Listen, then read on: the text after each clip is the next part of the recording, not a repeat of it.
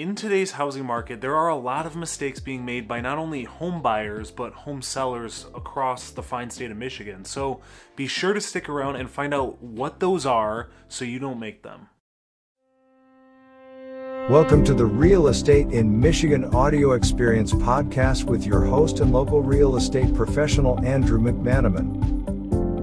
What's going on, everyone? Andrew McManaman here, a Michigan realtor helping people like you buy, sell, and invest in the wonderful state of Michigan. So don't hesitate to reach out. I'd be happy to be your go-to resource. One of the first and most obvious mistakes or misconceptions a lot of people have made about today's housing market is they still think it's 2020, 2021 time, where homes were hardly put on the market. They received 100 offers over asking price, lines out the door, buyers buying each other out of contracts, and open houses just look like the Secretary of State office at the end of every month.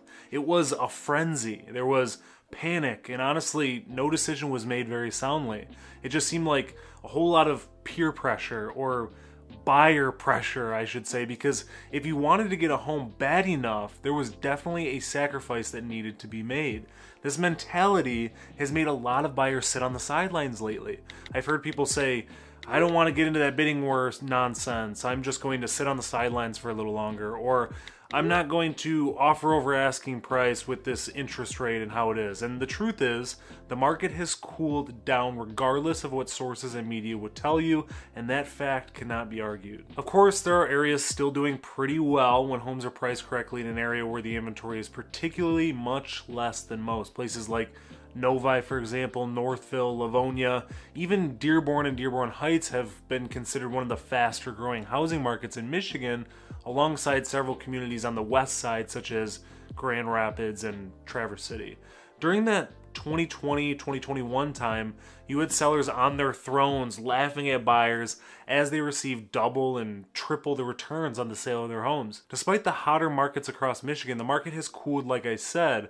The scale isn't so much tipped in the seller's favor, but it still is to a certain extent due to the lack of homes for sale on the market today.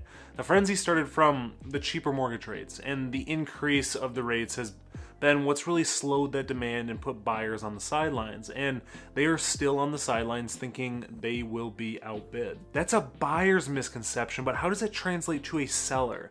Well, if you spend just a few seconds scrolling on Zillow or a realtor's home portal, you'll see the price decrease is happening all over the state.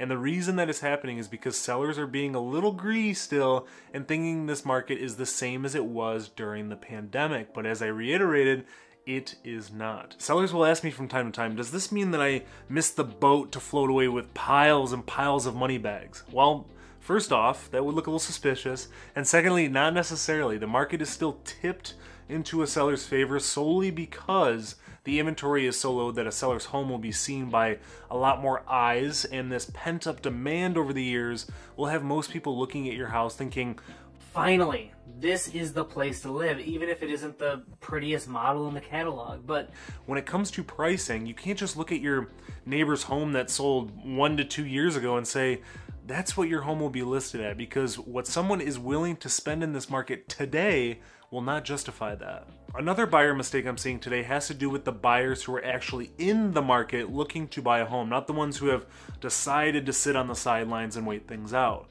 I've heard from friends and other agents across the country about doing an unnecessary elimination of contingencies. What I mean by that is people were, in the earlier years of this market, they've been trained to be aggressive, and that aggressiveness is carrying over into this softer market. This is soft. So they are thinking they need to waive their home inspections, offer free post-close occupancy, bid above asking price when there's not nearly as much interest or any at all, and it may come back to bite you a little bit.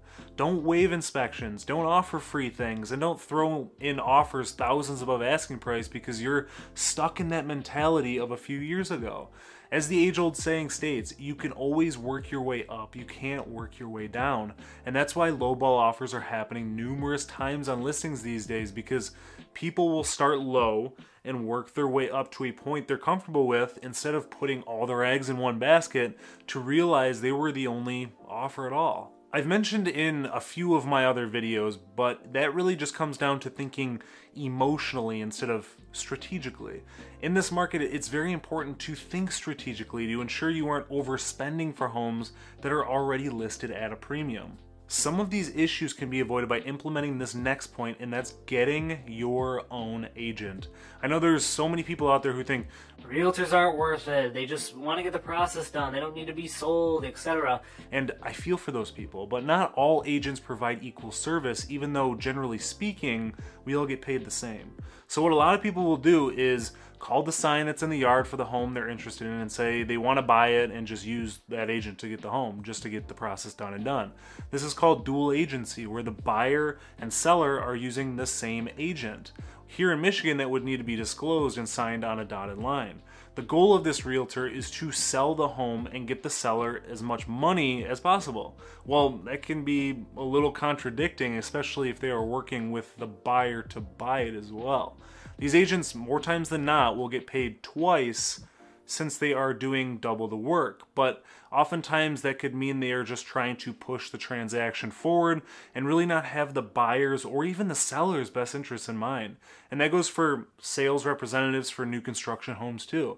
They may seem like the coolest person in the world, but they have a contract with the builder or developer to sell these homes.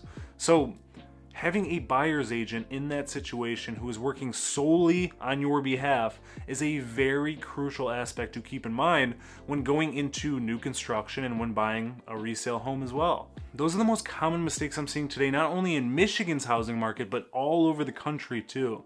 A few other mistakes that may or may not be known that I just wanted to rattle off real quick just to make you aware as a home seller, and I'll do the home buying ones next, include selling without an agent. It's important to get as much exposure and guidance as possible in this changing market. Pricing a home wrong is probably number one. Hiding any major defects or repairs instead of disclosing everything on the seller's disclosure, this can be something that can really come back and bite you legally, sellers. So it's better to disclose everything and anything. So one, the home is priced as it's based on, and two, you don't get into legal trouble if it's proven you knew about it. Next is using bad listing photos or hiring an agent who doesn't pay for them to be professionally done. Based on experience, I have had clients buy a home on photos alone, so posting bad photos will eliminate a lot of potential buyers, and let's be honest, when the first couple listing photos are bad, I don't even spend any more time looking at them. And it makes me wonder what other corners have been cut too. Of course, this can be situational, especially if the home has tenants in it and you get a couple exterior shots instead of the typical 20 to 25 photo package. The next mistake is taking lowball offers too personally. A lot of people will just say no and move on instead of putting their feelers out there with a counteroffer. And lastly, limiting showings. If you're selling your home, understand you may need to find another place to hang out at for a good chunk of the day.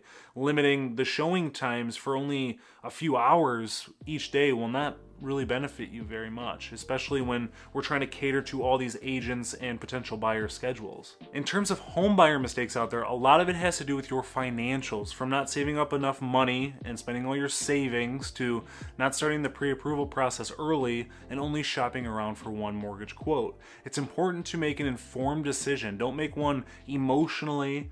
Think long-term and truly weigh your wants and needs and decide what you truly need and what you could live without. Thank you as always for listening to my podcast. If you would, follow, subscribe, and leave a 5-star review on the platform you listen to this on. I would greatly appreciate it. Stay tuned for the next episode.